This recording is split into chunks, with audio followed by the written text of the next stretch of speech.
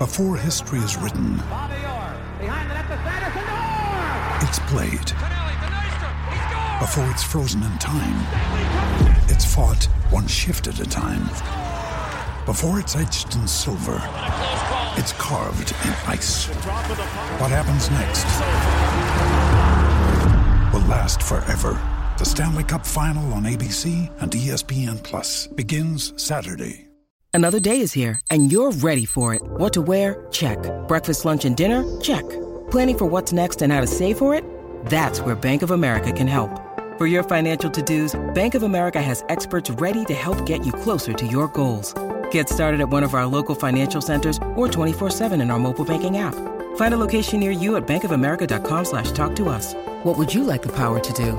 Mobile banking requires downloading the app and is only available for select devices. Message and data rates may apply. Bank of America NA, member FDIC. With threats to our nation waiting around every corner, adaptability is more important than ever. When conditions change without notice, quick strategic thinking is crucial. And with obstacles consistently impending, determination is essential in overcoming them. It's this willingness, decisiveness, and resilience that sets Marines apart. With our fighting spirit, we don't just fight battles, we win them. Marines are the constant our nation counts on to fight the unknown. And through adaptable problem solving, we do just that. Learn more at marines.com. Now's the time to save 30% on wedding jewelry, only on BlueNile.com. Make sure your wedding ring is the one with your pick of diamond and lab-grown diamond bands, all hand-finished and graded for excellence. Or surprise her with something blue she'll love for life, like a stunning pair of sapphire earrings. Blue Nile's jewelry experts are available 24/7 to help, from fit questions to style advice. Right now, get up to 30% off at BlueNile.com. BlueNile.com. I had to go about it, write it out and find it myself. And there's some stories I can tell you. This is the final word. It's the weekly edition. I'm Adam Collins. To my left, Jeff Lemon. We can take it easy here. There's no 30-second summaries. There's no 15-minute limit. We can just take our time and work through the issues of the week. And we'll do that from the vantage point of the Vauxhall end at the Oval, a couple of days before the Test match, which will not decide the destination of the Ashes, and that's been dealt with already last week, but will determine whether Australia win here for the first time in 18 years, whether England can square the series at 2 apiece. And look, I just love being back at the Oval, really, Jeff. It's my favourite ground, looking out here over the pavilion towards Crystal Palace and the Spire over there and so forth, and the covers all the way across the ground here. It's a ground where we've seen so much history over the years, a ground where Australia actually won here 4 years ago as well when they had lost the Ashes. So it's not always lost that we're coming to the Oval. Oh, Australia and the Oval, it's a love story. It's a romance. You know what else happened at the Oval? Shane Robert Watson, 176. He did indeed. Highest test score. What a day that was. I was here. I was not 80 metres from it while it was happening. What a beautiful time that was to be alive. Steve Smith's first Test 100 that day as well, and that turned out okay. It's the one ground in the world where you're asked to get put in the overflow area. So to go a bit behind the curtain, we have a press box here at the Oval right behind the bowler's arm, but it's double glazed with a tinted window. It feels like being in a submarine. Yeah. And it's usually freezing. They crank up the aircon in there. So, not to sound like I'm complaining, but it has its own characteristics. But then there's an outside bit with the nice desks. And if it's not freezing and pouring with rain, if it's a nice sunny day, hallelujah. As it should be this week. It's this time last year is when Alistair Cook played his last Test match here, and it was, with the exception of the fifth day, the final day, it was really nice weather and quite sunny, quite balmy for September. So I think we're in for a similar week here, so there won't be the problem we've had through the series with rain. Not that it's really affected it apart from Lords. I think in many respects Lords helped the series. The fact that they didn't quite get to a result made Headingley that much better and so on and so forth. But yeah, it looks like we're going to get a full Test match in, but we're not going to talk too much about that today. We'll touch on a couple of the issues that have spilled out of it. What we're doing today is what if England had won at Lords and then had the Headingley match, and then Australia wins at Old Trafford and it's 2-2 coming into the last? That would have been so good. It wouldn't have happened, because we've discussed this. If you change something in the past, everything after that changes too. That's right. If you want a reference point on that, our previous weekly episode, I think it was, dealt with the space-time continuum quite neatly. Mm-hmm. Quite neatly. Jeff did a very good job of it, really. Well, some it required explanation. He articulated it well. Some people seem to think this is a wacky theory. It's just a fact. That's how time works. I think the people that think it's a wacky theory aren't too bright to begin with, let's put it that way. The other bits we're doing on the show today, we've got Eliza Bartlett on, which we're looking forward to. Eliza is a friend of ours who's walking from Italy to Scotland in raising money for type 1 diabetes research. She's an amazing Doesn't she realise that airfares aren't that expensive these days? Hey! She's doing a great job. She's been going since, I think, before the World Cup started. She's been here longer than you have, Jeff. So I thought you were about to say before the World War. I was Jesus, that's a really long time. If it were before the World War, some of the trains she's gone through walking by in that direction, she probably would have come across quite a bit. But no, she's on to talk a little bit more about that. And much later on, we're going to have a big old nerd pledge session with none other than Andy Zaltzman, who, look, we've had Daniel Norcross and Andrew Sampson go through their paces with us, and Zaltzman's right with those two in terms of a synergy between remarkable recall and great understanding of the history of the game. He's a stats man. He really is. He's very good. And he will be joining us later on in the program. Thanks, Andy. Love you. But we've got a bunch of things to get through in the first half of the show because the world has not stopped turning. The cricket world has not stopped turning. And while there have been some amazing test matches played in England in the last few weeks, there was one that was maybe even better. A thriller right down to the very last hour in the gloom. And Afghanistan, Zindabad, have won their first Test match against Bangladesh. They've won their second Test match overall. They've won 2 of their first 3, haven't they? Yeah, so this is a Samson stat. The thriller in Chattergram, get yourself a Chattergram, means that they've reached 2 wins. Sounds like a terrible social messaging app. Chattergram! Lisa needs braces. They've reached 2 wins in 3 starts, which is equal first with Australia. It took England 4 tests, Pakistan 9, West Indies 12, so on and so on, all the way through to Bangladesh, who took 60 tests to get their second victory. Bangladesh have also now lost against they've lost to 10 test-playing nations. They're the first country to lose to 10 others. So Steve Orr was the first to make 150 against all the test-playing nations. Bangladesh the first to lose to them. It's as good as it is a story. Have they lost to Ireland? No, but Ireland would be the 11th, won't it? Oh, okay. Because there's now 12 test-playing nations. But you're right to ask that question. No, as good a story as this is for Afghanistan, and it really is, Bangladesh, who have beaten England and Australia at home in the last 3 years, not great for them, considering how well they did at the World Cup, and it felt like they were on a bit of an upward curve. But this is the thing, though. When you look at this result, they're not a bad side, as you say. They've beaten a couple of very good Test teams. They've, especially on home soil, they've excelled really over the last few years. They've been very competitive in one-day cricket. They smashed it in the World Cup. So, this was a proper win for Afghanistan. It shows you what they can do, particularly in conditions that they're more used to playing in when there was turn. And I think Shakib Al Hassan, the Bangladesh captain, was saying that he was surprised that there was so much turn, surprised that the wicket was doing what it did, because it didn't necessarily suit his team, but it did suit Afghanistan. Yeah, well, when Australia played at Chittagong, the same ground, 2 years ago, they went in with 3 spinners and 1 quick. That's Pat Cummins. So it's not as though this pitch it's actually the ground where, of course, Jason Gillespie made his Test double 100 as well. Extra little factoid. But no, Ramat Shah made his maiden Test ton. Ashgar Afghan, so an older, more experienced player in the side, he made 92. Rashid Khan, the captain. Now, that's an interesting story. He's captained Afghanistan for the first time in a Test match here. He's made 50 in the first dig off just 61 balls. I mean, we've seen this in the IPL and other T20 competitions. He can really put the foot down. We saw it down in Bristol against Australia in the World Cup when he played 27 off 11 balls, I think, from memory, and a couple of crazy hook shots. He can get going. But I don't want to... Then he bowled him out. Then he bowled him out. But before we get to that, I really want to make one point off the top here, which is that what we saw in the World Cup particularly is that Afghanistan really struggled to impose themselves with the bat. They bowled well, they fielded pretty well usually, but any time they were set a target, they couldn't really make a realistic chase of it. To come out in a Test match, bat first, and make 342, that's massive for them to be able to do that. Ramat Shah is the one guy during that World Cup campaign who really looked the goods as a batsman. He's made 4 one-day hundreds. He has that composure and has that temperament and has the shots without seeming rushed, without seeming hurried. And so it feels like a coronation almost for him to make his nation's first Test century. That seems like that's what should have happened. He's the ideal person to do that. And then Asghar Afghan has been the captain forever up until just before the World Cup. There was a bunch of politics at work, a bunch of backstabbing and so on that went on. I don't know the ins and outs of all the power struggles, but there's some fairly underhanded stuff at play, and he was knocked off, and they put Gulbert Naib in as captain, who didn't really want to be captain, but felt that he had to do it because of the political machinations. He didn't want to do it because it meant skipping leg day. Yeah, but it also meant he could bowl himself and bat himself wherever he wanted, which he did.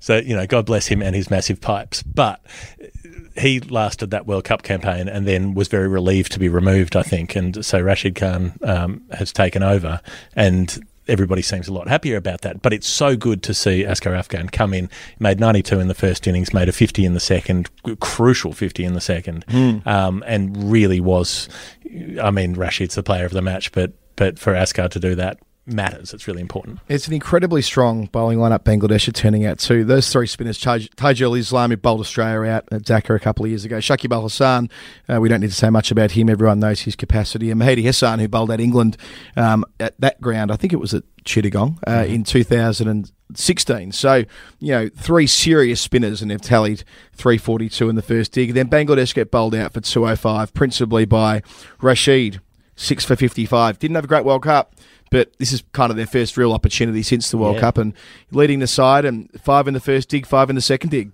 And Mo Nabi as well. You're not going to get Mo Nabi anymore. You're going to get less Nabi because he's retired from Test cricket. He's played these first 3 Test matches and then said, no, I'm good, time to hang up the boots. It's kind of amazing in a way that he's giving it up. What did we hear during the World Cup? He's played against 35 different nations in limited overs cricket, something like that, including like Uganda and like America. There's some really like ones that you don't normally associate with like top line international cricket. Thailand, I think he's played against Thailand. He's been there since the very, very, very start of his whole operation. He played operation. 111 one-dayers in a row that were without missing a game. He played every Afghanistan game for 111 games in a row up until I think about a year ago, and then he missed a couple, and then he played everything else.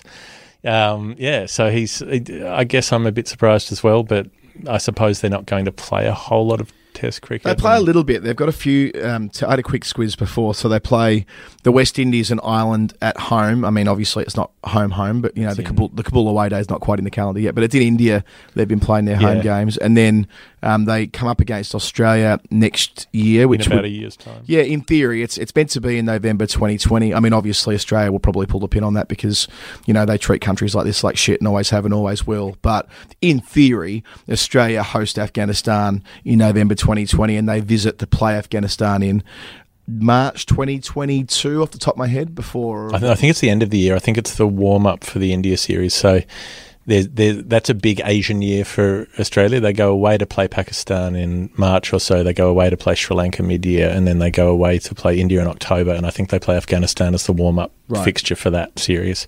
So I'm pretty sure that's how it works from memory. So in terms of the game itself, so Bangladesh all out 205 in the second dig Afghanistan. But Mo Nabi, 3 for. Here he goes. 3 for. In his swan song, the final test. And it was lower order runs. It was Mossadegh Hussain clattering it around, who even got them up to that 205. Love you, Mossadegh. Just can't turn it off. And then Afghanistan came out and doubled down, 260 in the second dig to set 398 as a target. That's not bad to set as a target for the fourth innings in your one of your very first Test matches. Yeah, as you mentioned before that Askar Afghan made a half century in the second dig. Ibrahim Zadran made 87 and top scored at the top of the list. So some different contributors there.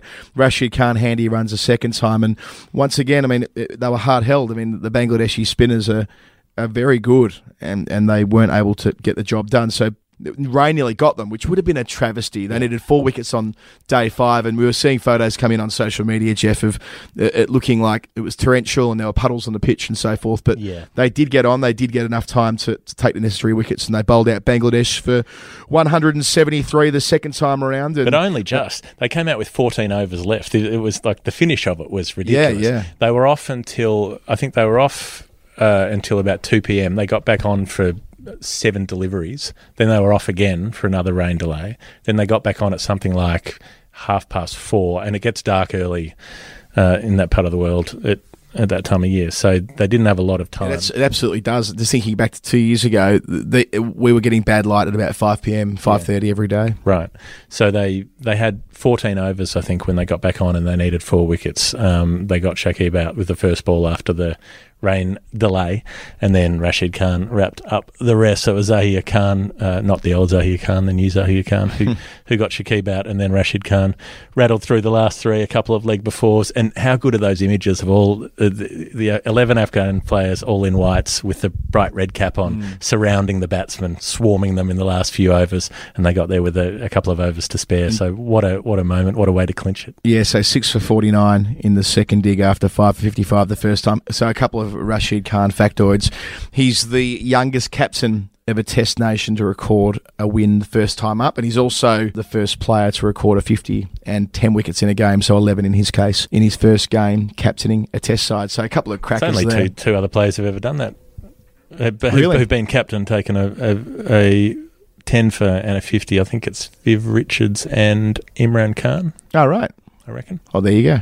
That sounds right. Imran Khan feels like the kind of guy that would have achieved it at some point along the line. Should have. There's a confluence here of Imran Khan and leg spin, because this was also the week that we bade farewell to Abdul Qadir, the great Pakistani leg spinner, the one who was so inextricably linked with Imran's time as captain of that team, the one who was described as having the mentality of a fast bowler when he was a spinner, before. People used to say that about Shane Warne, but I reckon they ripped off the line from Abdul Qadir because he was fierce, he was ferocious, and he would take you down if you decided to. Yeah, certainly growing up, in Melbourne and sort of loving Shane Warne and loving leg spin, the other name that was paired with that was the generation before, the fact that Qadir finished his international career just before Warne started his international journey. There's a nice link between the two there, and that Qadir's family link to Australia is a strong one. Of course, what we have now, the next generation coming through, but also the fact that Abdul Qadir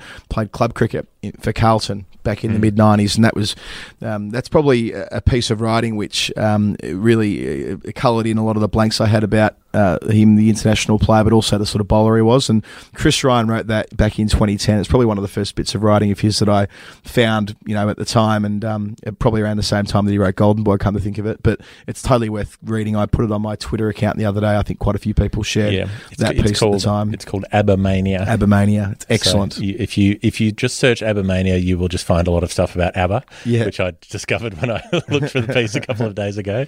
But just my Eurovision stuff. If you search Abba-mania plus Abdul Qadir, you will find it.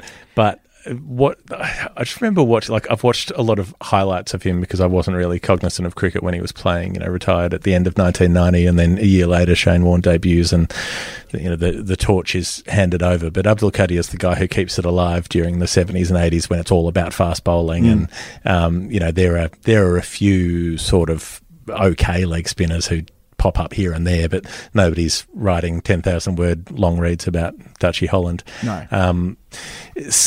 But watching, he's the first bowler I remember seeing having the bewitching action, that where he runs into bowl and all of his limbs are going in different directions at once, a bit like Anil Kumble used to come in, where he'd sort of unfold himself into the delivery stride in a way that's quite unsettling, quite unnerving, and you wonder what it would have been like trying to watch that as a batsman and figure out what was going to come out of that mess of limbs.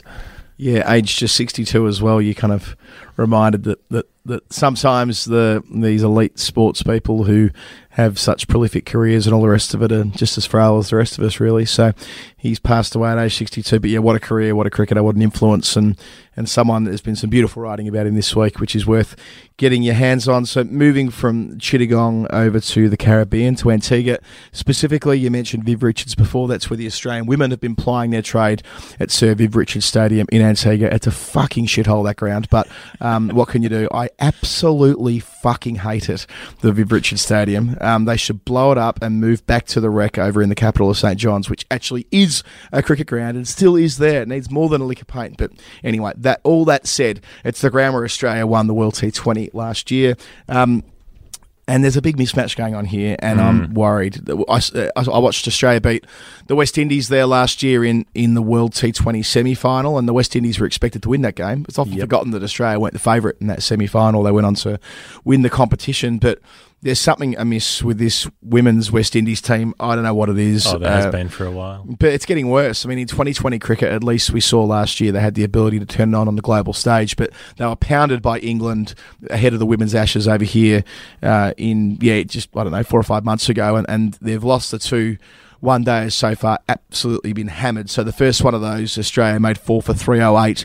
Healy turned up, Lanning as well. It was Lanning's 13th limited overs century, which means that she's 70 matches. Well, I've got the stat in front of me here somewhere. She has got there in, I thought I had it in front of me, 76 innings, which is faster than.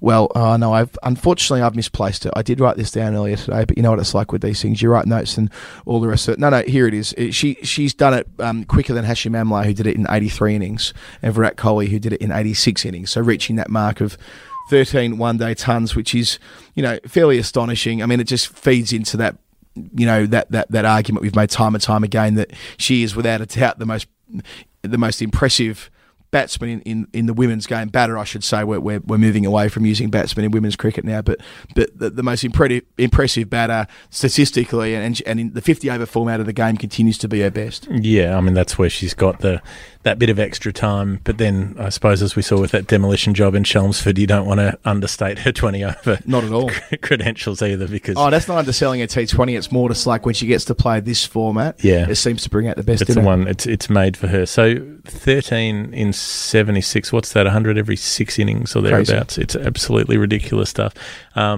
Perry in the second one made a ton as well. Just to kind of just to completely explain just to what extent they were flogged. They were all out for 130, the West Indies. Yeah, so I'm surprised they got that many. After Healy and Lanning put on 225 for the second wicket, and out of that, Stefani Taylor made 70 not out at number 3. Now, I feel for Stefani Taylor, I feel for Deandra Dotton, but especially Taylor. And where's the support? How is it still all on her shoulders? Like, she's made more than 50% of the runs coming in, only one other score in double figures. And, it's the usual suspects for Australia: Shoot, Perry, Wareham, all in the wickets. They've just overwhelmed them there. And then there was this drama before the second one day. I love this story. I mean, we've been following the career of Erin Burns for a while now, from the Hurricanes to the Sixers. She is so consistent as an all-rounder. I mean, last year she made 250 runs and took double figures wickets in the WBBL, earned her way onto this tour. Didn't play in the Women's Ashes, but did get an opportunity here. And then Meg Lanning goes to the toss and has a back spasm, and suddenly they're ripping the tags off her cap and like, right, here you go, you're in the side. So it was all very abrupt, but there she was making her debut in the second one day. Not getting time to stress out about it might be quite nice in Perhaps. a way. I'm really, really pleased for Erin Burns. She's, I think, consistently for a couple of seasons been the most effective under-the-radar player. She's been integral in so many wins, but almost never got the attention. She always scores the second highest or the third highest score. She makes the 42 when someone else makes the 64. Yeah. Useful wickets as well. Very good in the field. Some of her outfielding has been exceptional, and thoroughly deserves her spot and to have more success into the future. So that was wonderful to see. And then and you've got Elise Perry with this little hurdle that she couldn't get over for quite a few years, where she couldn't make a one-day 100. She made something like 24 half centuries and hadn't had the opportunity to convert them more often than not. She'd run out of time because she'd come in at 4, but got the ton earlier this year against New Zealand and has doubled up, so she's got her second one-day ton as well. It feels for a long time we were talking about, Elise Perry never made 100. It was a quirk in her stats column. Well, she's made all these big bash hundreds, 2 one-day hundreds this year. Of course, the test match ton in Taunton, which followed the double 100 at North Sydney in November 2017. So that's certainly now no longer part of the conversation. So 112 not out in 118 balls. There was 2 other half centuries. Beth Mooney made 56. Then Ash Gardner, Erin Burns, a Sydney Sixers teammate, smacks 57 not out in 25 balls at the end. The West Indies are swamped as always. It's a dreary 8 for 157 in 50 overs. So they've barely made it to the halfway mark of the chase. There's 6 wicket takers for Australia. It actually felt a lot like the one day as we saw in England with the West Indies earlier in the summer, really, didn't it? England made plenty of runs and would routinely just suffocate the West Indies, and that was the case here. So the third one day is on Wednesday. It's also at Antigua. Then they move to Barbados for 3 T20s, and these are being played for ICC championship points as well. So Australia well on track to take all of those. Jeff Boycott got knighted yesterday. Yep. I mean, look, if the BBC want to keep hiring Jeff Boycott to be a summariser on the radio, look, that's their prerogative. Like, that's their call. It's an editorial decision. You know, I wouldn't, but it's their decision to continue putting him on the radio, given his sketchy history. But to be knighted, pretty much because he's complained about not being knighted for as long as he's been in the public conversation. What's he been knighted for exactly? When he said that in order to get a knighthood a couple of years ago, he'd need to, quote, black up. I mean, seriously? Not to mention the fact that he was convicted of a domestic violence charge in France 25 years ago. I heard him on radio this morning saying that him being convicted in France is the reason why he doesn't support the United Kingdom being in the EU.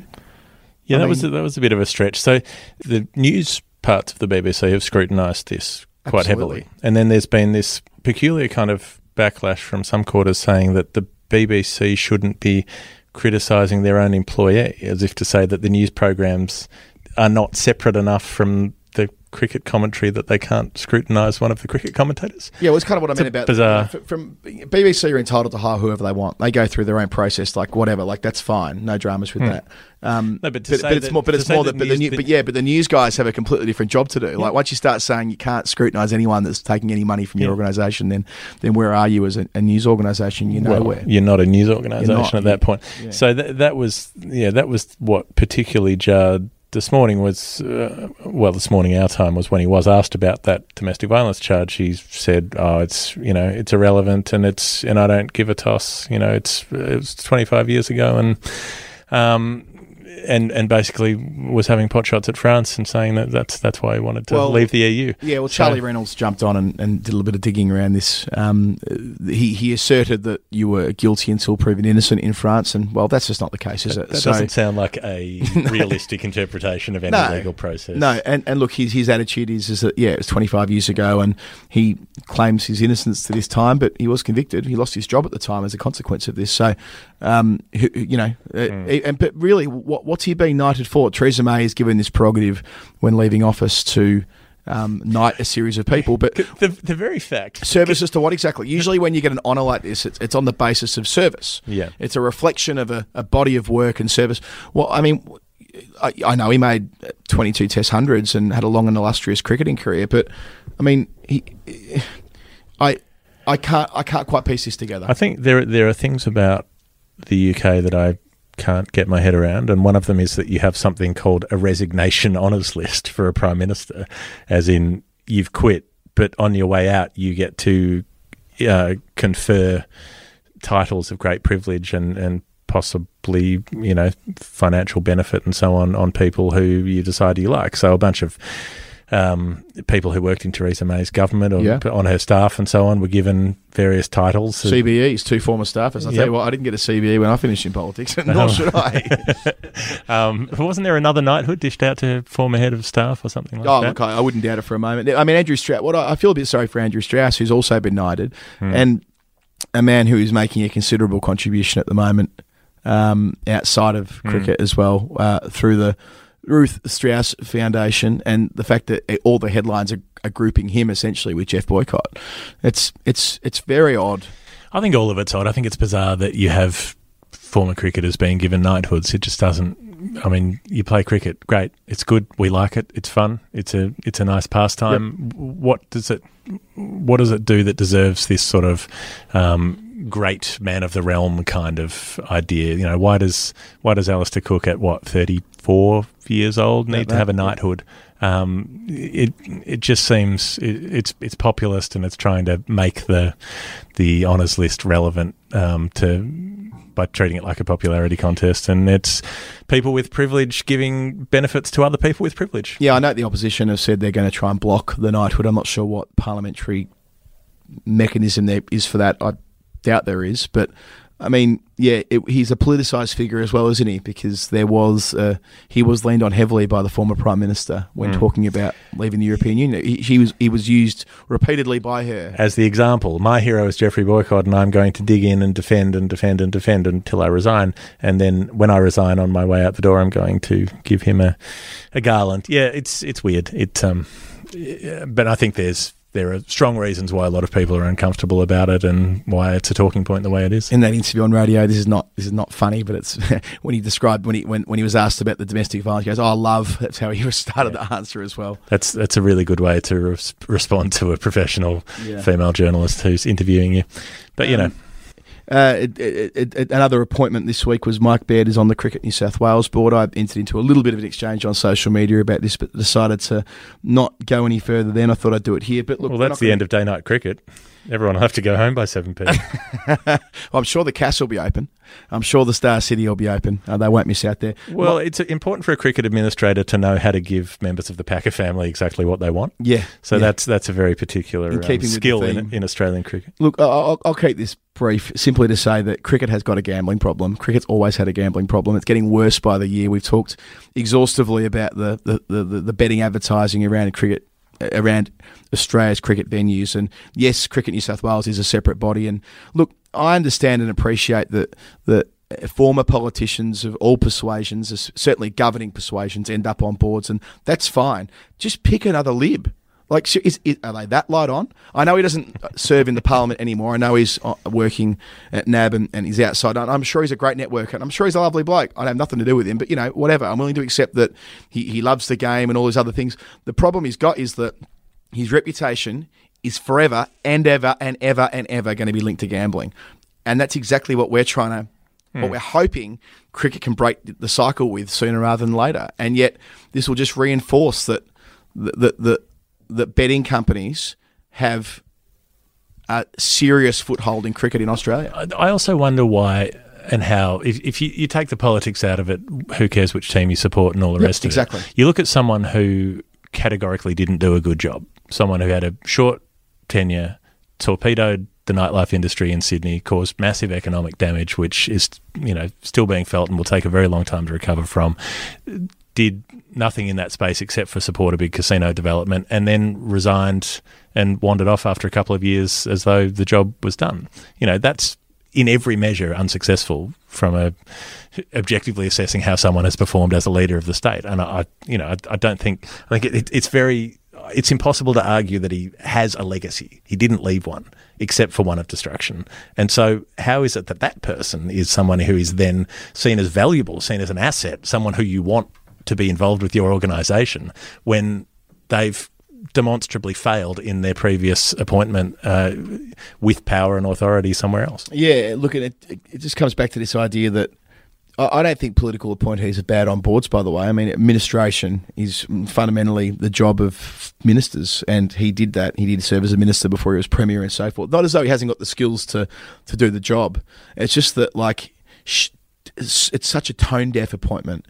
And they can go on about what a great bloke he is and how much he loves cricket and whatever else. But there would have been other alternatives who've also got experience in administration, who've also got relationships around town, who can lean on those to the best advantage of cricket and so forth. They didn't need to go to the guy who has got, as I say, one thing that is going to be remembered for more than all of what you mentioned before is his relationship with gambling. That's the first thing on his Wikipedia entry, essentially, for the rest of his life. And this is the one thing that cricket has got a ginormous problem with. Like, why exacerbate it? There was a better way of handling this. Anyway, so, and there is another appointee to the Cricket New South Wales board, by the way, Ed Cowan. So we can all get behind that. Ed, I'm sure, will do a great job and doesn't have the problem. Indeed, Ed, I should say, has been fantastic on this issue. By the by, Ed has been hugely. What did he say last year on social media? It should be the easiest conversation an administrator ever has when a gambling company comes to them asking to tip money into cricket. No, thank you. Yep. The easiest dollar to say no to. Yep. It's the easiest one to take, but it's the easiest one to turn down, or it should be. We've said enough for this part of the show. So we've got Eliza Butler coming on for a far more upbeat conversation, and then Andy Zaltzman for a good old laugh. So that's the semi-serious bit done. This is the final word. I'm Adam Collins. He's Jeff Lemon. Back in a sec with Eliza Butler. G'day guys, this is Jimmy Neesham. You're listening to The Final Word with Adam Collins and Jeff Lemon.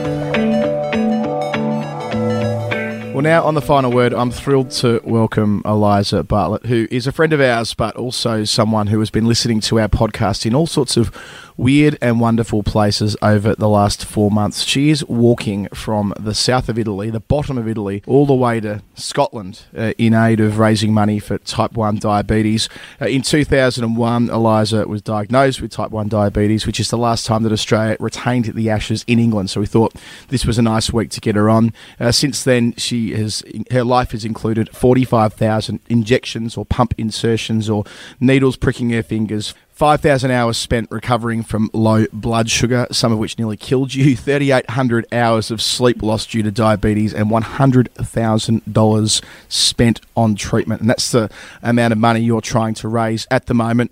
Eliza, let's go back a couple of steps here. So you're the captain of Sturt Cricket Club in Adelaide, and you have Megan Shute in your side. So the fact that this is a cricket podcast isn't coincidental, because you've been making your way to each of the test matches this summer when Australia have been playing. Yeah, definitely. I'm certainly a cricket tragic and have been my entire life. And I took off from this walk a couple of days after winning the flag for Sturt with Megan in the team, and we'll get back just in time for round one. But I thought, what a great chance to walk by a few test matches and hopefully see the Aussies do well this year.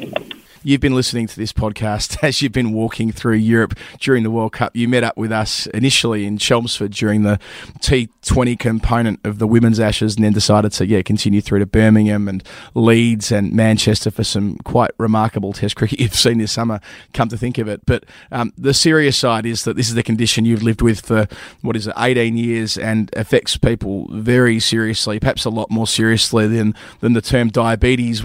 I think we perhaps think of it as quite a easily managed thing, but what you've gone through, it's anything but.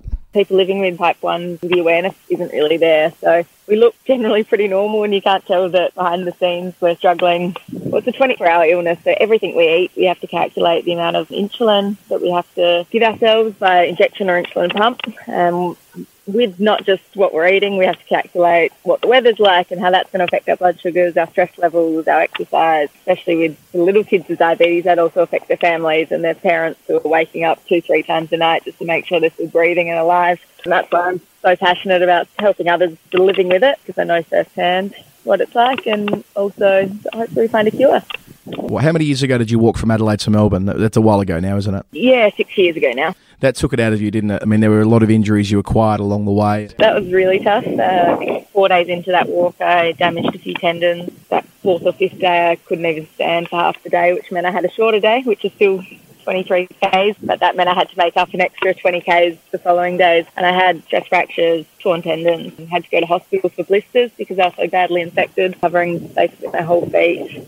I knew I wasn't going to give up, so I was Googling wheelchairs and seeing how I'd get there, but in the end I managed to walk it all. Just in time to watch the Crows play Carlton at the NCG, so that was my plan, and I made it. Give us a bit of a flavour for some of the weird and wonderful things you've been exposed to in your travels over the last 4 months. I've been chased by wild dogs and cows, and then I've met sort of lovely people and also lovely animals. I've become quite excited when I now see a cow running through a field, things like that. But I've had floods and had to wade through sort of knee-deep floods that are running pretty fast and trying not to get blown away, to having to trek through the snow, which normally there's no snow at that time of the year on the track I'm meant to walk.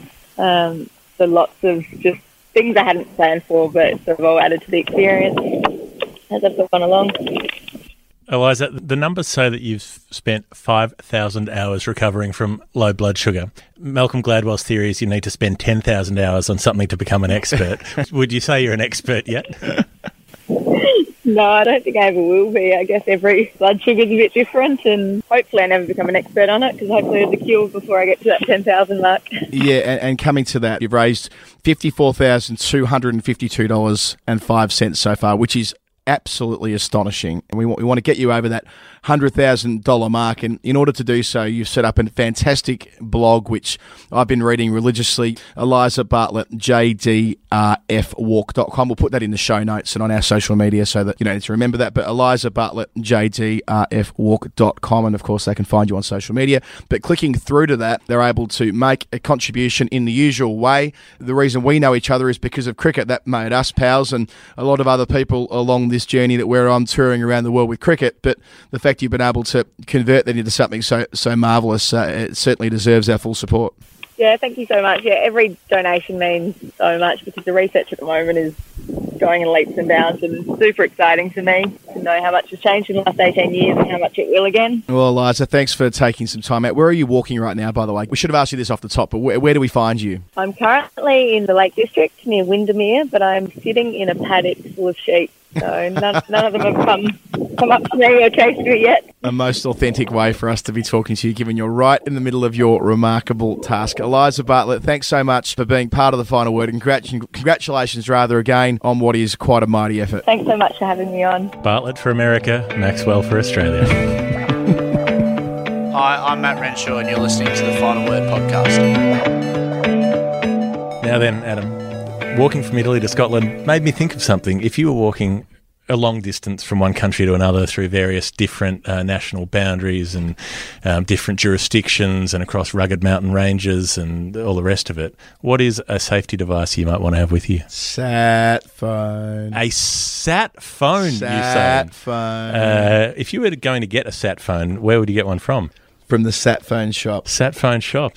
.com. I think I might as well, because they can get you a phone that works with satellites, not with bodgy 3G networks, which don't work anyway. They never fucking work. I mean, it's as though I've got a bit of a problem with King's Cross Station here in London, which is a station I'm at most days. Why is it that in a 2 kilometre radius I can never get any signal?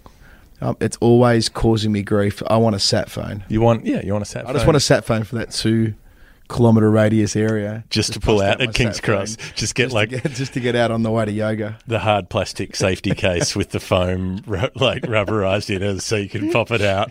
You need to have it attached to you with a carabiner or something, just attached to the webbing,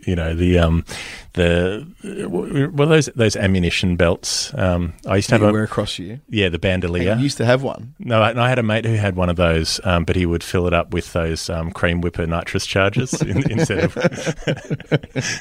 Of course he did. And wander around various festivals, nonetheless.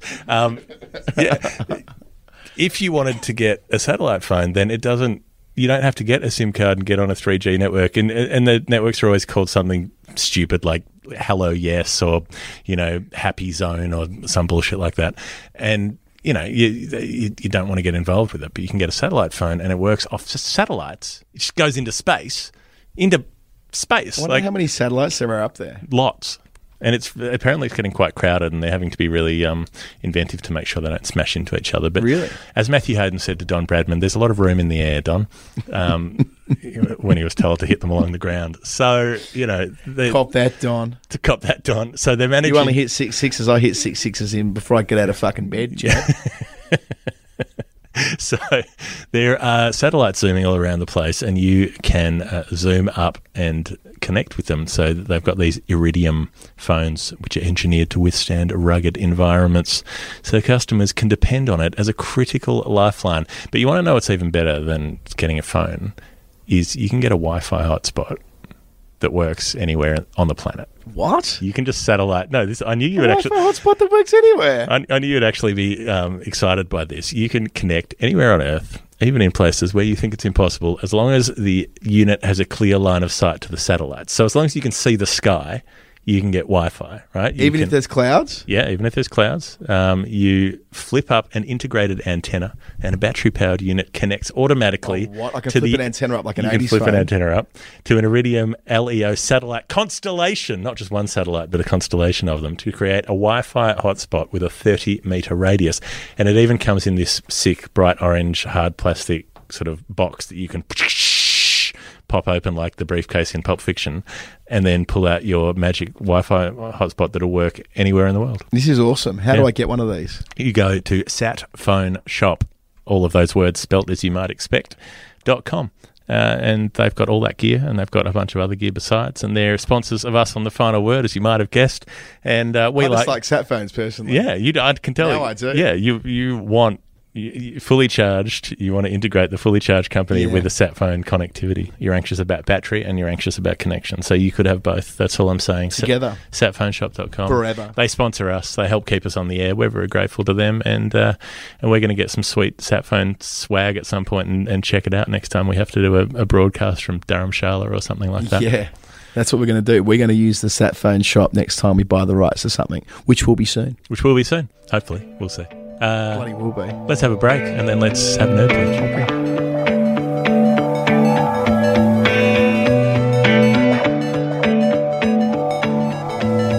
This is The Final Word's Nerd Pledge, where we get nerds and they pledge to other nerds who work out what the pledges are. It's the game we play through our Patreon page where people send amounts of money that relate to amounts of cricket. Particles of cricket, instances of cricket. And we're very, very pleased to have on the show today Andy Zaltzman. He's had a busy, busy summer with the World Cup, did basically every game at the World Cup scoring, did basically every show at the Edinburgh Comedy Festival, Fringe Festival, whatever the festival, and then is doing basically every Final Word podcast today, which is this one. And here he is. Welcome, Andy. Thanks. It's nice to be completist about doing all of your shows today. We were looking at getting you on at some point through the summer, but the volume of games that you scored during the World Cup, and I mean, it's not unusual for you to keep a pretty busy dance card, but what did it work out to be? How many, including, obviously the semi-finals and the final, how many times were you the man on Test Match Special telling it as it was? Well, telling it how you can make the numbers tell it. That's not necessarily how it was or is. 31 games I did during the World Cup. Wow. And, that's more than we did. And we did a lot of games. Yeah, we did 24 maybe. Something ridiculous, yeah. It was, that was a lot of cricket. I mean, that's including a couple of games rained off. I'm including those in my tally. You got to. No, we're certainly counting those. So I think you and I, weren't we on the tube together on the way into the final, and we were kind of going in there just anxious, hoping it would be, just don't be a blowout. Yeah. Just don't be a bad final. All we want to make sure is that both the teams are relatively evenly matched, and look, maybe we'll get lucky and we won't know who's going to be the winner at 5 p.m. In the end, we didn't know the winner at 7:42 whenever the game finished. There still wasn't really a winner. Yeah. I saw someone on Twitter to sledge me then about something, actually. Joe Root said in the press conference this afternoon, well, even though we haven't won the Ashes, it's been absolutely a successful summer because we won the World Cup. And, of course, someone replied, said, no, you didn't. Didn't win the World Cup. I'm like, that's why everyone hates us around the cricket industry, because we can't fucking help ourselves. Didn't win. Did win. I mean, won the World Cup under the regulations. Yeah, didn't outscore an opponent. A tie plus a tie equals a win. Yeah. Unless you're from New Zealand, when it goes round the other way, once you're over the equator, isn't it? Yeah. Reverses back down the drain. So we're going to play a version of Nerd Pledge quiz today. I'm sort of making up the rules as I go along because it'll partly be collaborative, but I think I'll just also award points when I feel like it. Yep. To one or other of you. Cricket. We should explain it. We've done this before twice, haven't we? We had Daniel Norcross, two of your Test Match Special colleagues, actually. Daniel Norcross, an illustrious commentator, and Andrew Sampson, who does the Test Match side of the ledger when you're doing the white ball stuff. So I think we couldn't have got two better people really to join us through the back half of the summer. And a third. We couldn't have got a third better one who is also here. That's what I mean. Yeah. I'm saying we couldn't have done it better. We've got the full suite. We've really tapped into the BBC. Well, I'm getting my license. What do you call it? License fee. License fee. I'm getting my money's worth this year. Getting your license to thrill. Yep. So what we do is, people when they sign up on Patreon, instead of saying $2 a month, they say $2.41 or whatever it is, and we work out what $2.41 means. Adam and I do this as a cooperative enterprise, but there will be a bit of competition today. We don't actually know what the answer is too, because it's not like people tell us. But so I will decide which answer I like better in the event that there is not an answer. So shall we get underway? And a special thank you to all of the Patreon subscribers who keep the podcast afloat by chucking a few bucks in the tin each at a time. And by God, it makes a difference. First cab off the rank today is Joel Burton. Thank you, Joel. His amount, $371. $371. What does it mean? Is it the number of chances Johnny Bairstow still has to prove that he's still got it as a Test player before England drop it? His name's on the screen right now. 69 Test matches, 119 innings, an average of 35, but that was an average closer to 45 3 years ago. It really has fallen away. Yeah, he essentially had a very good kind of 18 months to 2 years, and either side of that. Firstly, I think he was inexperienced and working his game out, and since then I think he's since he focused on white ball cricket, he can't hit the ball when it's on his stumps anymore. Didn't you work out last week the volume of times he's been bowled in league before is like without precedent in the modern game? Yeah, it's 3 times and over. It's not, but there was he did last summer. I think he was bowled out 6 or 7 times in England's Test summer, which equalled the most by any individual batsman in an English Test summer, and that record went back to it was someone pre-First World War, right? It was someone maybe in the triangular summer of 1912, and Ted Dexter in the 60s. We talked about the triangular series on our live show a couple of weeks ago in Manchester, which we completely failed to acknowledge in the first half of the show, didn't we, Jeff? But it went very well. I think it was Aubrey Faulkner from memory. Aubrey Faulkner. That was always nice to give Aubrey a mention. Yeah, of course, doesn't get enough. Yeah, Jerry Kimber, of course, has written eloquently about Aubrey Faulkner. The grandfather of James Faulkner. It's not true. It might be. I don't know. Probably the great-grandfather. Maybe the great-great-grandfather. 371 doesn't leap out at me as a cricket stat. Do you want to guide us down somewhere, Jeff? I think it might have something to do with a venue we visited recently. Okay, a venue that we have visited recently. Very recently. So perhaps last week when we were at Old Trafford? It could have been. Right. Last week. Spearmint Rhino, was it? No. Club 371. I remember about 15 years ago, Robbie Williams came to Melbourne and declared that he'd given up shagging. He'd retired from rooting, and he chose to the PR event for it. Hang up when you retire. What do you hang up? You hang up your boots when you're done with cricket. What do you hang up? He hung up the python, and he did it in the Spearmint Rhino strip club in Melbourne. What a great place to say you put the wand away. Yeah. Anyway, sorry, I digress. A venue we've been to recently. So we've been to Manchester. Right. We've been to Leeds, but I'm guessing it's Manchester, given the way that Jeff's intimating to us. What happened 371 there? 371. What happened on the last day of the match at Manchester? Right.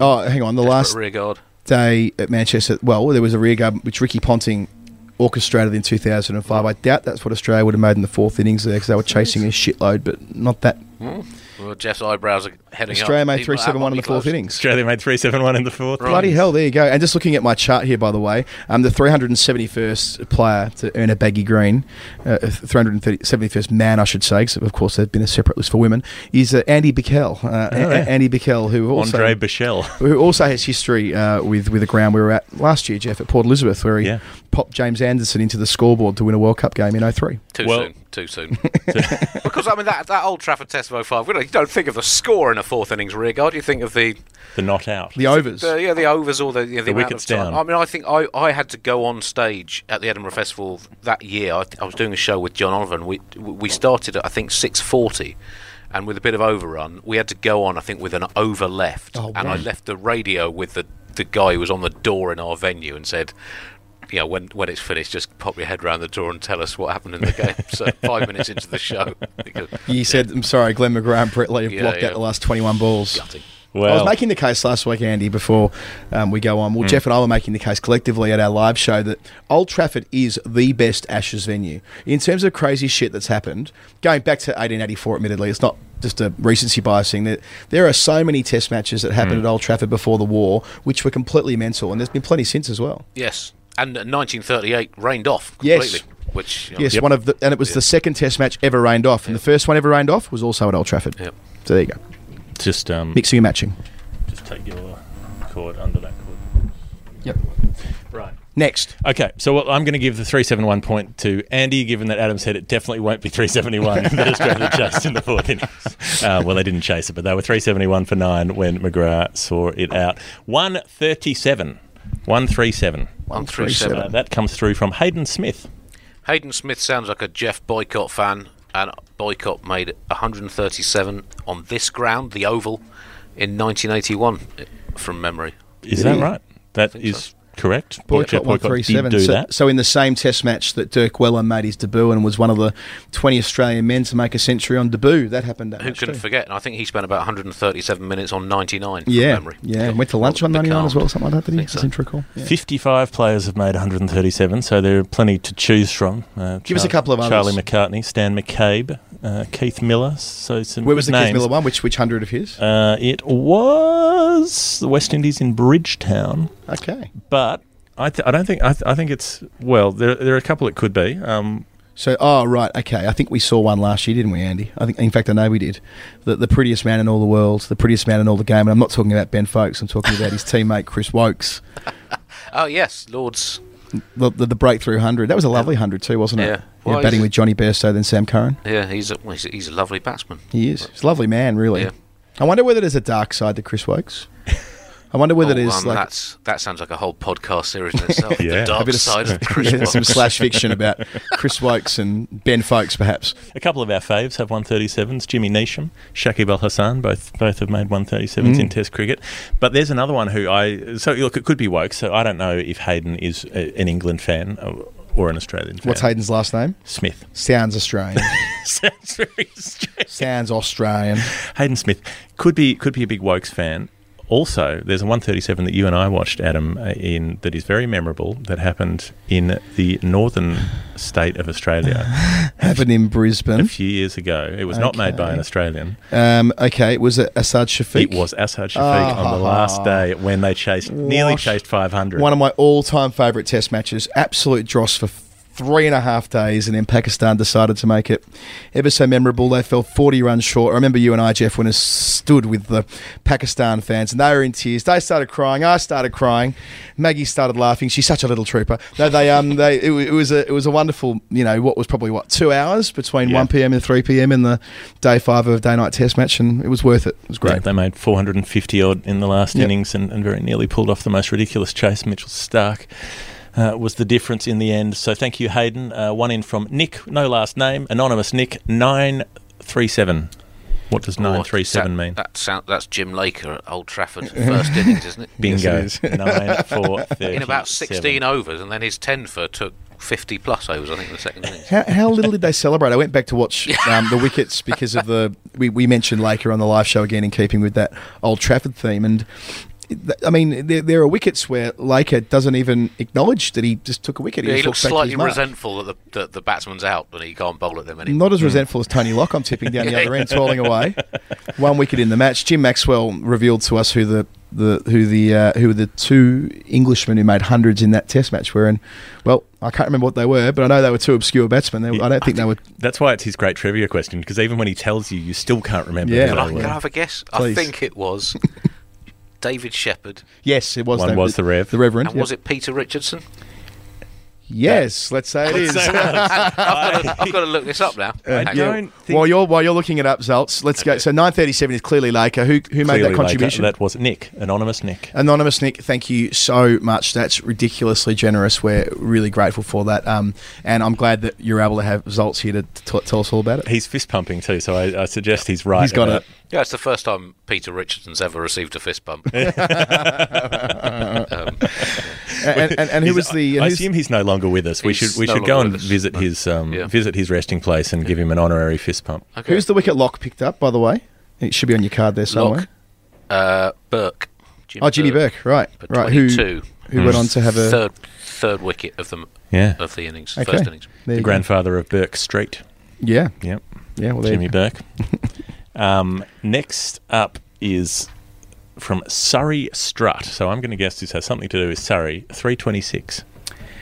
326. Right. That's not a number that immediately leaps out at me. Is it the number of extra wickets that Stuart Broad thinks he should have had in his Test career had the catches been taken and the LBW's been given? Or had the catches been taken, he'd have comfortably 100 or more, I'm sure. Well, it's Bob Holland's Test cap, and of course Bob passed away last year, so it might be a homage or a tribute rather to Dutchie Holland, who of course played here in 1985. It's about as good as I can do. I don't think anyone's made 326 in Test cricket, have they?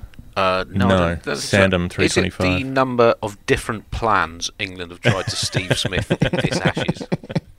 Quite likely. And they've gone back to the original plan. Which is plan B, because they've given up on plan A. I mean, I think plan A wasn't plan A having a couple of leg slips and, the usual thing, right? We'll get him leg before. You won't get Steve Smith leg before. It doesn't happen. Just won't. The only way you can get him leg before is if he is fully concussed. Yeah. You have to have knocked him out in the previous hour in order to have him leg before. So Yeah, look, I'm guessing it's a Surrey connection. I don't know if that Bob Holland had a strong link to Surrey. Might have stumped us. We might be. We could do a bit of Googling, but that would be against the spirit of the competition. Absolutely not. I Google constantly through the competition. Why don't you ask Michael Google? Why don't you tell us the next number while I look this up? The next one, we need a round of trumpets, actually, for the next one, because this is, by a distance, the most... Okay, go for it. All right, make Remember the in noise. 2015? Yeah. Remember in 2015 when the ECB said to KP, no, you can play Test cricket again. You can play Test cricket again. You just got to make lots of runs in the county championship. And remember when he came and played here for a second? And we're looking out over the oval right now from the Five Live box, and they played on the pitch all the way over to the Harleyford Road end, and he batted there and hit about 46s and made 326 not out. There we go. There you go. I think was that his last first-class innings? It's going to have to be close, because that was when they said, no, buddy, you're not playing regardless. We lied about the runs thing. Yep, we made something up, and you have caught us out. We'll admit that you have caught us out. But what we're not going to do is pick you. Well, there you go, Kevin Peterson. I'm in a way. I'm not really glad he's in. Did you see what Kevin Peterson said about Jack Leach overnight? Saying that, I'm paraphrasing here, but essentially that he's been milking. I think Warren said he milked what happened at Leeds, but then Peterson was getting stuck into him, saying, "Well, he's only taken 8 wickets at 30." It frustrates me, all this attention he's getting. Well, yeah, it must be really terrible for someone to enjoy being part of one of the most iconic Test results in the history of the game. I know, it's just really bad form to who gets enjoy stuck that. Who gets stuck into Jack Leach? Is Peterson that attention deprived at the moment that he thinks that's the person he should... Well, also 8 wickets at 30 isn't bad in the last 3 Tests. When you compare it with Nathan Lyon, one of the finest spinners of his era, who's got worse figures over those 3 games. Yeah, he's gone at 37 in those 3 games. I saw someone popped on Twitter. Anyway, it's KP. We have to have... This is the most generous contribution in the history of Nerd Pledge. This is from our friend Simon Wallace. Thank you, Simon. Hi, Simon. The amount is $81.61. Good grief. Yes. So, that's a ridiculous amount of money to give to a podcast. For Simon, what do you do? Simon, are your kids being fed? But it is 8161. What is 8161? That's the test runs of someone, surely. 8161 sounds like a test runs. A test tally. Yeah, 8161 runs. I was thinking something about 1981. Could it be to do with like Headingley 81 or... Yeah. If there was only 61s in there. If there was a famous 61 in 1981. Has there been an 8 for 161? Has there been an 8 for that 161? Like a classic.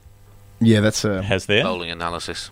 Titch Freeman or whatever it was used to have those nut figures all the time, didn't he? Wasn't that part of his shtick? Sack Lane took an expensive 8 for. 8 for 161 could be a chase as well. It could be a narrow chase in a test match, 4th innings type jobby, or it could be a one-day international that ended abruptly or something like that. Was it 8-1-6-1? Is that a sequence of scores David Warner's had this? That's good enough, I reckon. It probably is. It's pretty close to the mark. No one has scored, in fact, between 8,113 and 8,273. Well, there you Hamler go. And Sehwag, okay. Currently in Test cricket. That's ODI cricket. Yeah. I'm seeing by the way, one of the things we get to do in our jobs is look at the scoreboard before the scoreboard becomes real. And I'm looking at Skies as they mock up their screen for tomorrow. It's got England at 7 for 2 after 2 overs, with Burns on 5, Stokes on 1. And Mitchell Stark has the tardy analysis at 2 for 1 from 1. So I might take a photo of that and post it. I've seen England bat before. 8 for 164 is what Sacklane Mushtark took. No. So it's not that. Hang on. Could be a first class tally. No, You've got it. I've got it. I've got it. It's Here we go. It's not a chase. It's a score. It's 8 for 161. Jump in a time machine. Go back 3 years. Yep. 2016. Okay. What country am I in? Sri Lanka. I'm in Sri Lanka. Candy. Pallekali. Is it? Okay. I didn't do. That's the one. That's one of the 3 test matches I've not been at for the last 6 years. Australia have played. So that's I'm at a disadvantage there. It's the afternoon of the 5th day when the rain is threatening to come in and Australia are trying to save the test match. When Steve O'Keefe's batting with Peter Neville, and the score remains on 8 for 161 for about 4 hours as they block out 2 sessions. Wonderful, Simon. And Simon would have been calling that for White Line Wireless. And that's why I've just twigged, because that was at one point he was going to get it put on a shirt, because he'd called the score at the end of that over at 8 for 161 every over for hours and hours. And hours. 8 for 161. What a day. There was one scoring shot in that partnership, and that was a boundary that Steve O'Keefe accidentally hit from an inside edge that ran away to fine leg. Proper test batting. And then eventually they couldn't do it, and they were bowled out. And it was the one day it didn't rain. It rained. The third session of every day of that test was washed out entirely. The rain came at tea every day. And that day they got through the first 2 sessions, and then the rain didn't come, and they got pulled out. So in that series, what made Mitchell Starc so much better in that series than he has been since? The ball was reversing a lot. Right. No comment. It definitely reversed a lot at Gaul, but in Gaul it was a clay court. It was, the roughest pitch I've ever seen. It was obscene. Dilrawan Pereira was doing ridiculous things. Herath took a hat trick. It was Usman Khawaja got out twice in the same day in 2 different innings. Andrew Pearson, 229. Well, I know 229 because I was out talking about it 10 minutes ago. Okay. Daniel Norcross, who we mentioned before, has done Nerd Pledge before, has predicted that Stephen Smith will make 229 at the Oval this week on the basis that it is the lowest unclaimed highest score. Have I described that correctly? Yes. The lowest unclaimed test score. No one's made a... No one, yeah, everyone's made a score up until 229, but there's no one that's made 229. Yes, people have been on 229, but they've never finished an innings on 229. So that's got to be that, and I don't know why that would be relevant, other than the fact that there must be someone who's enjoyed quirky stats over the years. And I think we've discussed it on the pod in the last couple of months when we tried to guess other numbers, and it hasn't Darren been Goff's that. career wickets. Okay. Test wickets. Very nice. Next up on our list is Peter Langstaff, which of course is Norwegian for Peter Longstaff, and his Nerd Pledge number is 102. Thanks, Peter. Well, I'll just start by saying that Peter's been a great supporter of ours on social media for many years, so thank you so much, Peter, not just for your Nerd Pledge, but for your continued backing of what we're trying to do here. 102, there's a shitload of 102s, isn't there? So that's going to be a hard one. So many. Is there anything that jumps out? There are 121 innings of 102. Okay. I'm going to throw my personal favourite 102, okay. which was the number of balls faced by Ian Botham at Old Trafford in 1981 when he made 118. And that was in the 5th test. He made 149, got out off 148 at Headingley, then took his spell of 5-1 at Edgbaston at Old Trafford in what was a very slow-scoring pitch. He came in 3 off his first 30 balls and then 115 off the next 72. Unbelievable. And look, he says, doesn't he, that's the best innings he played in the series, in the half century and the century at Leeds, which, turned the match. But he says the innings he played at Manchester was better again, and that's kind of borne out by the statistics there. And the great thing about the Old Trafford innings, obviously it didn't have such an impact on the game. England was at a first innings lead of 100.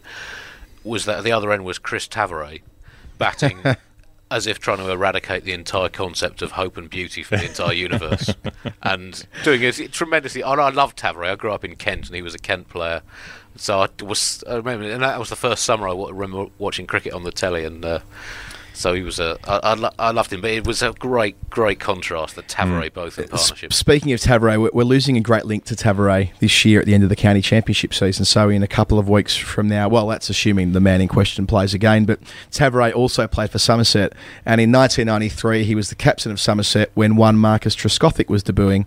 Tavares is now 65 years old. Trescothick is still playing, albeit, I don't know, is Marcus going to play the last couple of... I doubt he will, given how close the title run is, but I suppose he's some chance. I hope so. It'd be really lovely if Somerset won their first ever county championship with Trescothick in the side at age, I don't know, like 100. But yes, Tavares link there. A nice one. Life is a Tavares old show.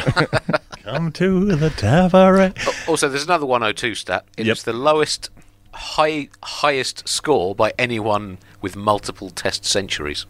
So, people who've got 2 test hundreds, 102 is the lowest, highest score. Is that Harbhajan Singh? Who owns it? Peter Willey. Yep. He had 102 not out and 100 not out, both against West Indies for England. And Syed Kermani, the Indian wicketkeeper, who's highest of 102 against England in the 84-85 series. That's why you're here, Zaltz. That is special. Syed Kermani. Special. And in fact, Asad Shafiq's 137. That's his highest test score.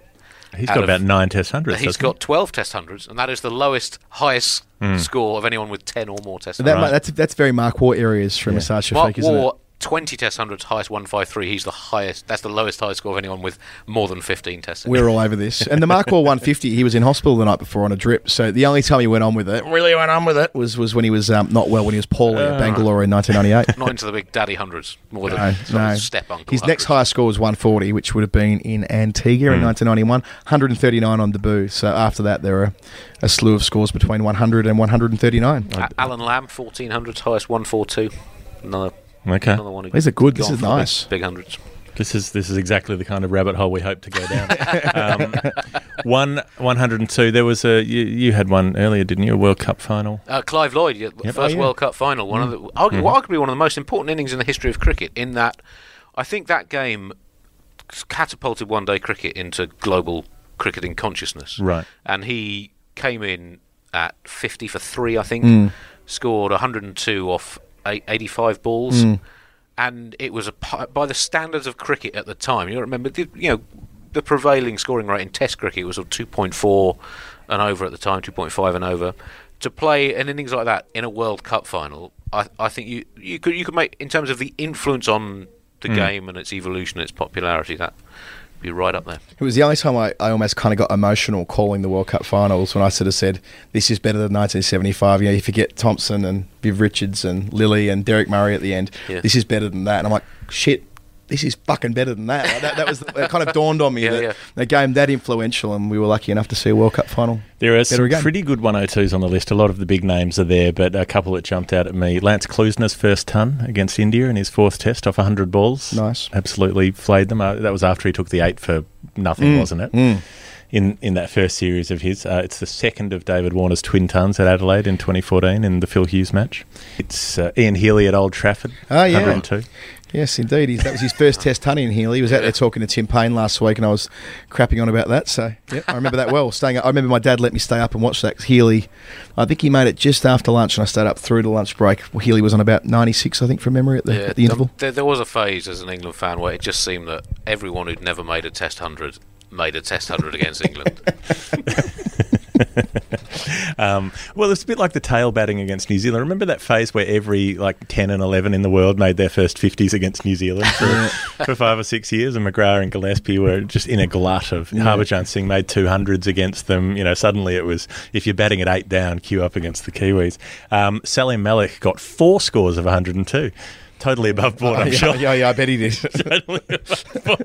That remains one of my 2 favourite banners from when we were growing up, Zaltz. You probably remember when in Australia you'd have the Toyota signs on the banners. You'd see when, oh, what a feeling, and all the rest of it. My 2 favourite ones were a Salim Malik reference with just a huge banner saying, "The check's in the mail, Salim," and then the Toyota logo. Very crude, very blunt. And my other favourite one is a picture of, I can't believe I'm going to say this, but here we go, we've come this far.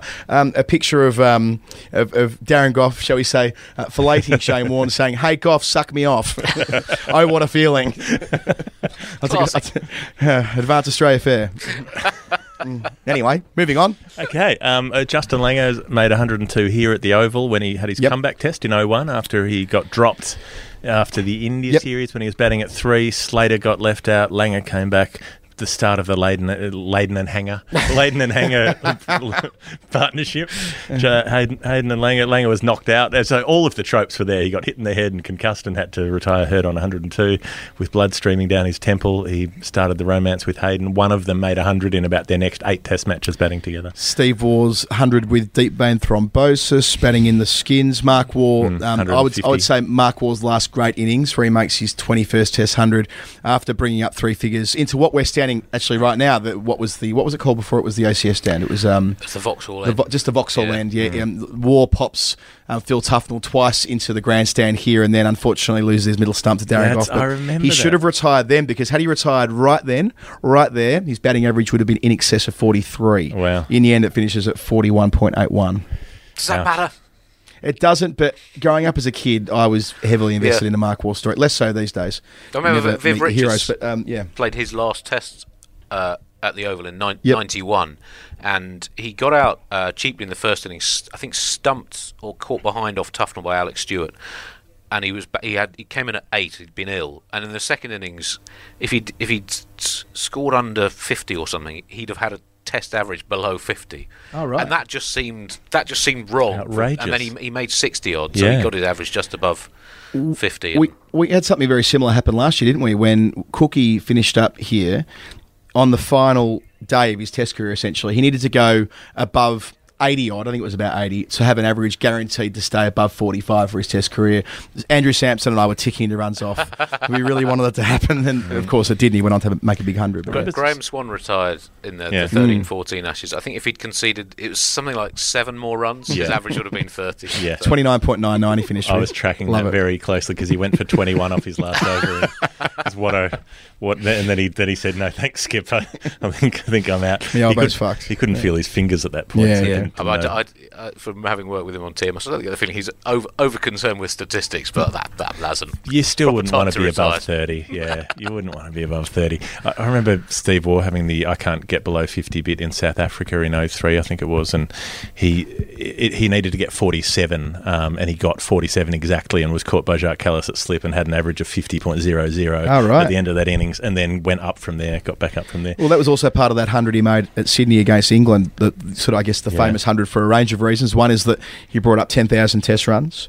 2 is that he equalled Bradman with 29 Test hundreds. 100 last ball of the day, Richard Dawson. We all know what happens there. But I reckon that had he been out for fewer than 50, I think his average would have dropped below 50 then as well. So, and guess what he made in that innings? 101? 102. 102. There you go. So that it's out first ball the next day. That's probably what Peter Langstaff's 102 is, I'm guessing, is the Steve Waugh 102. It could also be Gilchrist's 100 at Perth against England, which was off 57 balls. That was 102 as well. Lots of options. So, good stuff. Thanks, Peter. You're saying it's not Peter Willey's highest Test score? It could be. I can't rule it out. But I'm going to, because I've done all the heavy lifting there, I'm just going to give myself a point. You guys are on 3. We did pretty well there, to be fair, Zaltz and I. Anyway, push on. Here we go. Ashraf Ahmed. Thank you. Ashraf Ahmed. 145 is that's number. Dean Jones at Brisbane in 1990, and there is no doubt about it.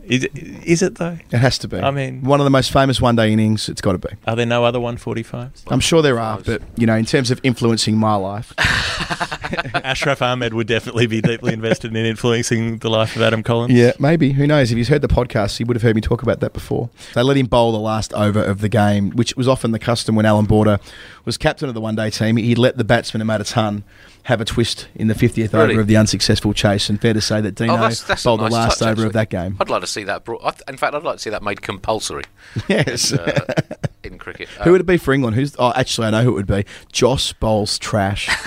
Joss bowls trash. I watched him bowl on the nets the other week in another podcast in a thing we were doing. Well, I've got another suggestion, which is one Brendan McCullum at Christchurch, 145 off about 12 balls. Yep. We were certainly there. 79 balls for his 145. Yep, the world record innings. That'd be a reasonable one. Who else you got there, Dennis Compton, 1948 at Old Trafford. I can't remember if that's a game he got hit on the head, which 1948 was emphatically pre-helmet. Yeah. Well, it's the only draw of that series, isn't it? 48. That Australia won all the Test bar Manchester. Viv Richards at Lords in 1980 was a 145. Yeah.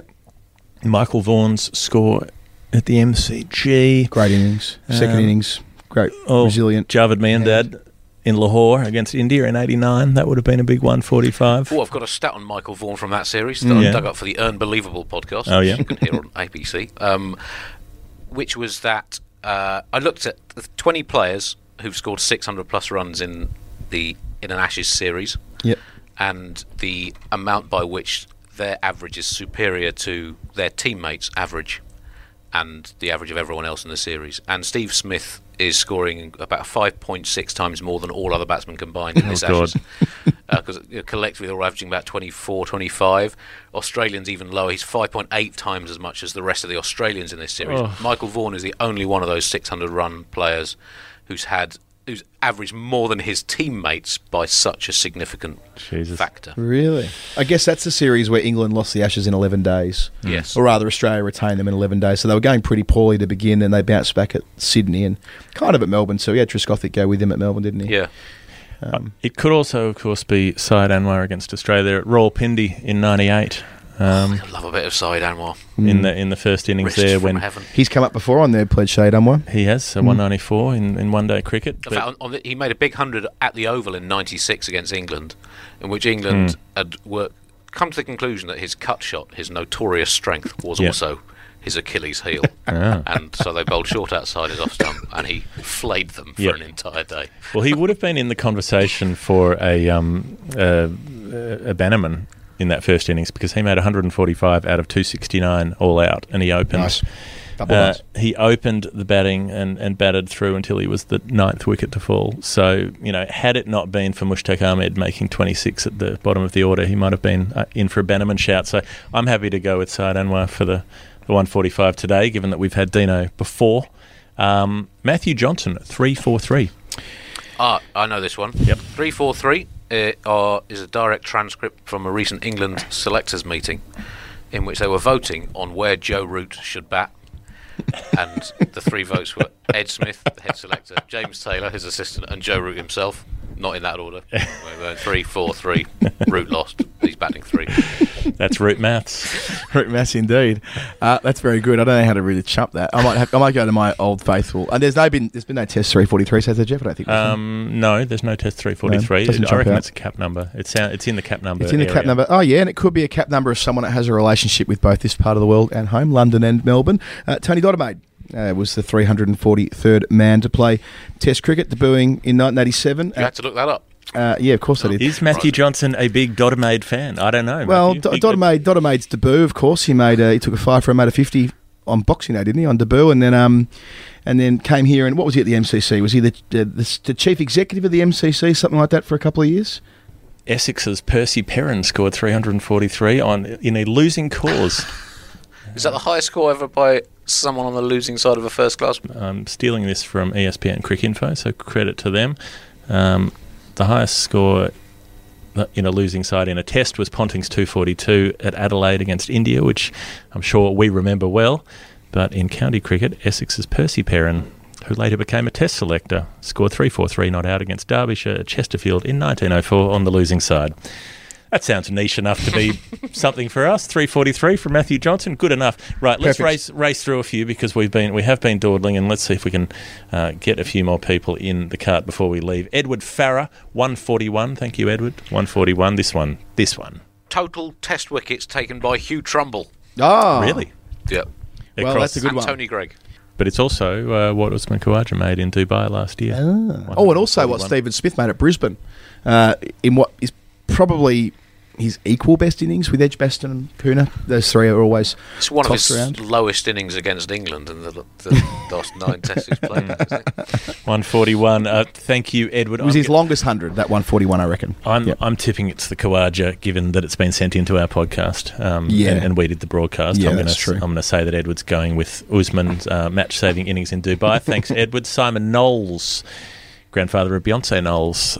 Simon Knowles, 307. Oh, that's an easy one. And relevant to something I was talking to Vish about before. So 307 is the number we always see, Jeff, when we're in the bar at the MCC looking up, and you've got the Maley 9 for 121, which of course is the best bowling figures by an Australian. The Sarfraz 9 for 86, which is the best figures taken by a non-Australian. The 307 for Bob Cowper, and the 244 for Alistair Cook. Which used to be the 208 for Viv Richards. Oh, what a funny quirk is that Simon Knowles, with his 307, thank you, has been followed by Dave Brown with 208. Oh, there you go. So which must be the Richards score. So this is meant to be. Simon and Dave have been working together. Thank you, That's Dave really, Brown. I mean, we didn't plan that. That's incredible. Vish That's and I in chronological order. We were having this conversation with him as I was walking to record this. Yep. So they must have got together and done their pledges at the same time. Beautiful. Thank you, Dave. Right. 208, also Ian Botham's score at the Oval against India in 1982. Well, his highest test score. Highest test score, Ian Botham. Any other 208s? Maybe it's a wickets taken by someone as well. I feel like someone finished with 208. Maybe MG Hughes might have finished with 208. Hughes was 208, I think. I reckon. That Mark Waugh had 208 first-class wickets. Did he? Yes. Well, that's pretty good. That's quite niche. How do you know that? Because I was looking up something else about Mark Waugh, and that came up. I like how that's stuck in your head. You're looking up other things about Mark Waugh, like I often do. and you end up seeing, or used to anyway, and you see that in terms of test wickets, 212 for Hughes. I reckon there is an Australian that just fell over and ended up with 208. Not Thompson. Stuart McGill. SCG McGill. That's Stuart McGill and Saqlain Mushtaq. Saqlain gets another mention. Stuart McGill into the this is all working out beautifully. A double mention for Sack Lane and Stuart McGill and Viv Richards, 208s abound. Thanks, Dave. Thanks, Dave. Ganana Subramaniam has come through with 198. Oh, the pain. Oh, the close call. Oh, they missed out. 198. Who missed out? I know that Steve Smith made 199. He did at Jamaica. I was calling it and I stitched him up on the DRS. I'm going, oh, no, that's fine. It was out. 198. There have been two 198s in Test batting history. Oh, right. Lindsay Hassett against India, Adelaide, January 1948. And Garfield Sobers also against India in 1958. Well, there's a nice Adelaide link there, isn't there? If he made the 198 at Adelaide, Les Favell, his Test cap was 198, and of course, Ian Chappell's constitutionally obliged to talk about Les Favell every time that he talks about his playing career. He indeed talked to us about Les in great depth on our interview with him. When was that, Jeff? January. So if you want to hear more about Les, jump on the archives before the World Cup, and there was a gazillion episodes in your feed, and you can find it there. Thank you, Ganana Subramaniam, for 198. Jono Child has come through with 751. Strikes me as a bowling. 751 has to be a bowler who's gone nutso. 751. 7 for Winston 51. Davis of the West Indies took 7 for 51 in a World Cup match in 1983, which at the time I think was the best figure, certainly in World Cup cricket. Is that and possibly true? in one-day international. Until Glenn McGrath took on Namibia in 2003. And Andy Bickle took on England. But McGrath pipped him. It was 7 for 15, wasn't it? Two references. Two. I think, Bickle was 7 for 22 or 7 for something. 20. Yeah. And then McGrath was 7 for 15, just to say, sorry, Andy. Sorry, champion. Just quickly putting Punchkin into my... You know who also took 7... Bruce Reid, another Ashes Test match at the MCG in 1990, when he looked like he was going to go on and be fit for a long period of time and take hundreds and hundreds of Test wickets, and didn't quite happen. But he always has those two Test matches, 2 years in a row at the MCG against England and India. It's also Dale Steyn against India at Nagpur, and Maninder Singh against Sri Lanka at Nagpur. A big ground for 7 for 51s, Nagpur. They say that over there in this city of oranges. And Tony Locke, when he finally picked up some wickets, got more than one for against New Zealand, 7 for 51. Two mentions for Tony Locke. Not so much for Tony Locke. No. That was Jono Child. Thanks, Jono. Thanks, Jono. Eric Parnas, 226. 226. Flintoff's Test wickets, and I think Harmison as well. Oh, really? That's so good. That is so good. They've got the same... They've ended up on the same number. That's beautiful. Well, there's also another England link. KP made a Test 226, didn't he? He did, against West Indies. And Jonathan Trott against Bangladesh. Oh, that's a massive England number. The most forgettable Test double 100 of them all. A massive England number. And is there a Bradman 226 as well, Jeff? I think probably. There's always a Bradman 226. Against South Africa, maybe, the 226 that he made. So I like the England connection better. So there's a KP, Harmison, Flintoff, and Jonathan Trott. 4 greats of England cricket have all got a 226. Well, actually, if you look at the list, there's a great list. So it's Bradman, Sobers, Greenwich, Lara, and Peterson all made 226s. Oh, right. Where's the Lara one? It is Adelaide 05 against Australia. Yes, that's a great innings. That was his last great innings against Australia. Greenwich against Australia in Bridgetown, and Sobers against England in Bridgetown. So a lot of options there, Eric, but we're going to go with the England everything. Elisa Daly. Hello, Elisa. Hi, Elisa. We ran into Elisa in Manchester. Did you actually meet her in the end? I did. I meant to meet her and it never happened. I'm so sorry, Elisa. That's my bad.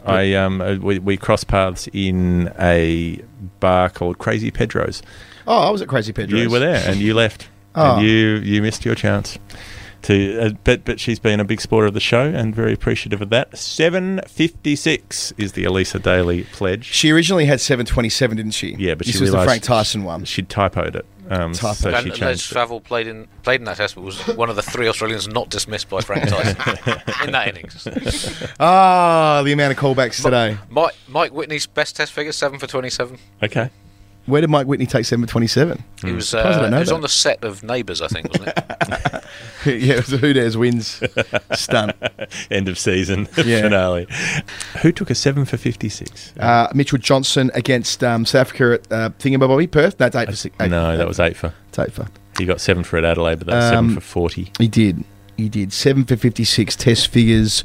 Shane Warne might have at the MCG. That was 7 for 42, wasn't it? Not at the MCG. Oh, there's another Warne 7 for... That's very unlike me not to immediately know that. Well, obviously it's James Langridge's best Test bowling figures. The 1930s England player. A worn 7 for. Yep. That wasn't the one that he took against the West Indies. Yep. Early on. He didn't finish with 7 against England in 94-95 because Fleming took too many at the start. Early on. Against a team making their first appearance South Africa. in a long time. Yes. In 93-94. Yep. Yeah, so that would have been at Sydney before they got bowled out for 105 in the last innings. That's right. And that was the first test match that Elisa went to as a kid. Oh, was it? And watched Warnie take 7 for 56. Oh, that's great. Well, Elisa, also a Rabbit Hawthorn supporter, so there we go. More power to you. What do you think? Do you reckon that's probably enough for today? I reckon we've held Andy enough. Or in saying that, why don't we do one more? Give Andy one more opportunity. One more time to play his shots. I think he'll get this one straight away from Pat McKeon. Hello, Pat. Thank you. 294, Andy. Well, that's Alistair Cook's highest test score. I knew you would know that off the top of your head. Well, he had a benefit a couple of, maybe 3 or 4 years ago now. Yep. And I think went to a dinner and got a free tie with 294 written on it or something. So it was his largest innings. By no means his most interesting innings or his most important innings, but it was his biggest. This has been Nerd Pledge. Thank you for listening along. If you want to get involved, you can go to the Patreon page. You can find that on our website, finalwordcricket.com, or you can go straight to patreon.com/thefinalword. I know it gets confusing. And you can sign up and you can send an amount, and then we will try to guess what your number is on subsequent shows. We've got a bit of a backlog to work through still, but we are going very well. Thanks so much to everyone who pledged today. Yeah, I was just going to add that one point. I'll reinforce that. If you have pledged, we're going to get through to it sooner rather than later. After the Ashes series is concluded, we're going to keep going with the podcast on a weekly basis. I might take 1 week off when I'm overseas, but apart from that, we'll push on through and we'll have a chance to it's a great problem to have that we have a lot of people that we yet to read the pledge out for. So Matt Clemo, who was on Twitter this week, our dear friend, saying, "Where am I?" Trust me, you're coming up soon. Yeah. We're not selecting the ones that we like most. No, we're definitely not. We're going through them chronologically out of respect for the process of time, because we do respect time. But yeah, jump on. As we learnt on last week's show. Jump on the Patreon. We're about to hit 281, which is our next target to match the great VVS Laxman, at which point we're going to put out some more of the video stuff that we've been filming throughout this tour on the Patreon page. There are a few little Patreon-only goodies and stuff like that you can get access to if you sign up with whatever amount for whatever period of time you want. Thank you so much to Andy Zaltzman. Thanks. Well, I mean, you've asked me to come and nerd out about cricket stats. You don't need to thank me. I'd have just been doing it at home on my own otherwise. This has provided the context. It's provided a game. I forgot to keep score from 3-all, so let's say it was 6-all. You're both great. Tiebreaker. I love all of your input. Or we could do a tiebreaker if you want. What's Marco Sullivan's 6-7-0? Was it England's 67 all out and the number of people who at that point thought they were going to win that test? It's very good. It's very good. I know it's some bowling figures because I know that I saw it on television last week. Craig McDermott took 6 for 70 at Lords in 1985. 6 for 70. Any It's advances on that? Though 670 in a test innings, 670 in England cap. There'll be someone who 670. That's quite recent. Was there? Yeah, I don't have it in front of me. Just 693, I think, isn't it? Yeah, so quite a recent. Probably someone from last year. Yeah. From the Ireland Test match. Richie Beno at Old Trafford in 1961 took 6 for 70. Yeah, we were talking about it last week as well. There we go.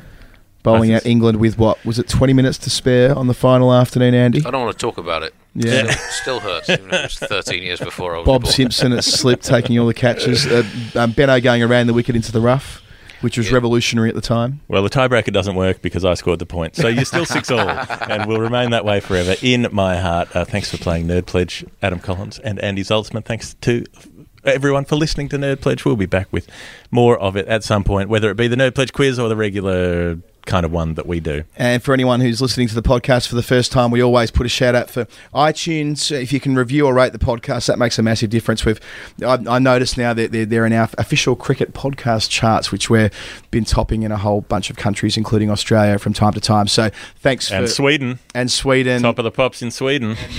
And we'll be back with the Ashes Daily once the Test match starts. The T-shirt giveaway competition will be continuing through the Ashes Daily, so tune in to the short bite-sized morning pods, which won't be as as long as this one. No. It's been long, but it's been fun. It's been worth it. That's all we can ask for. Like walking from Italy to Scotland. It's been long, but it's been rewarding. Thanks for being with The Final Word. I ain't protected, brother, I ain't fenced in. If my future questions my current senses, that'd be the same we've been doing for centuries. Sorry if I ran out to empty, wrote this so you know what I meant here. I had to go about it, write it out and find it myself.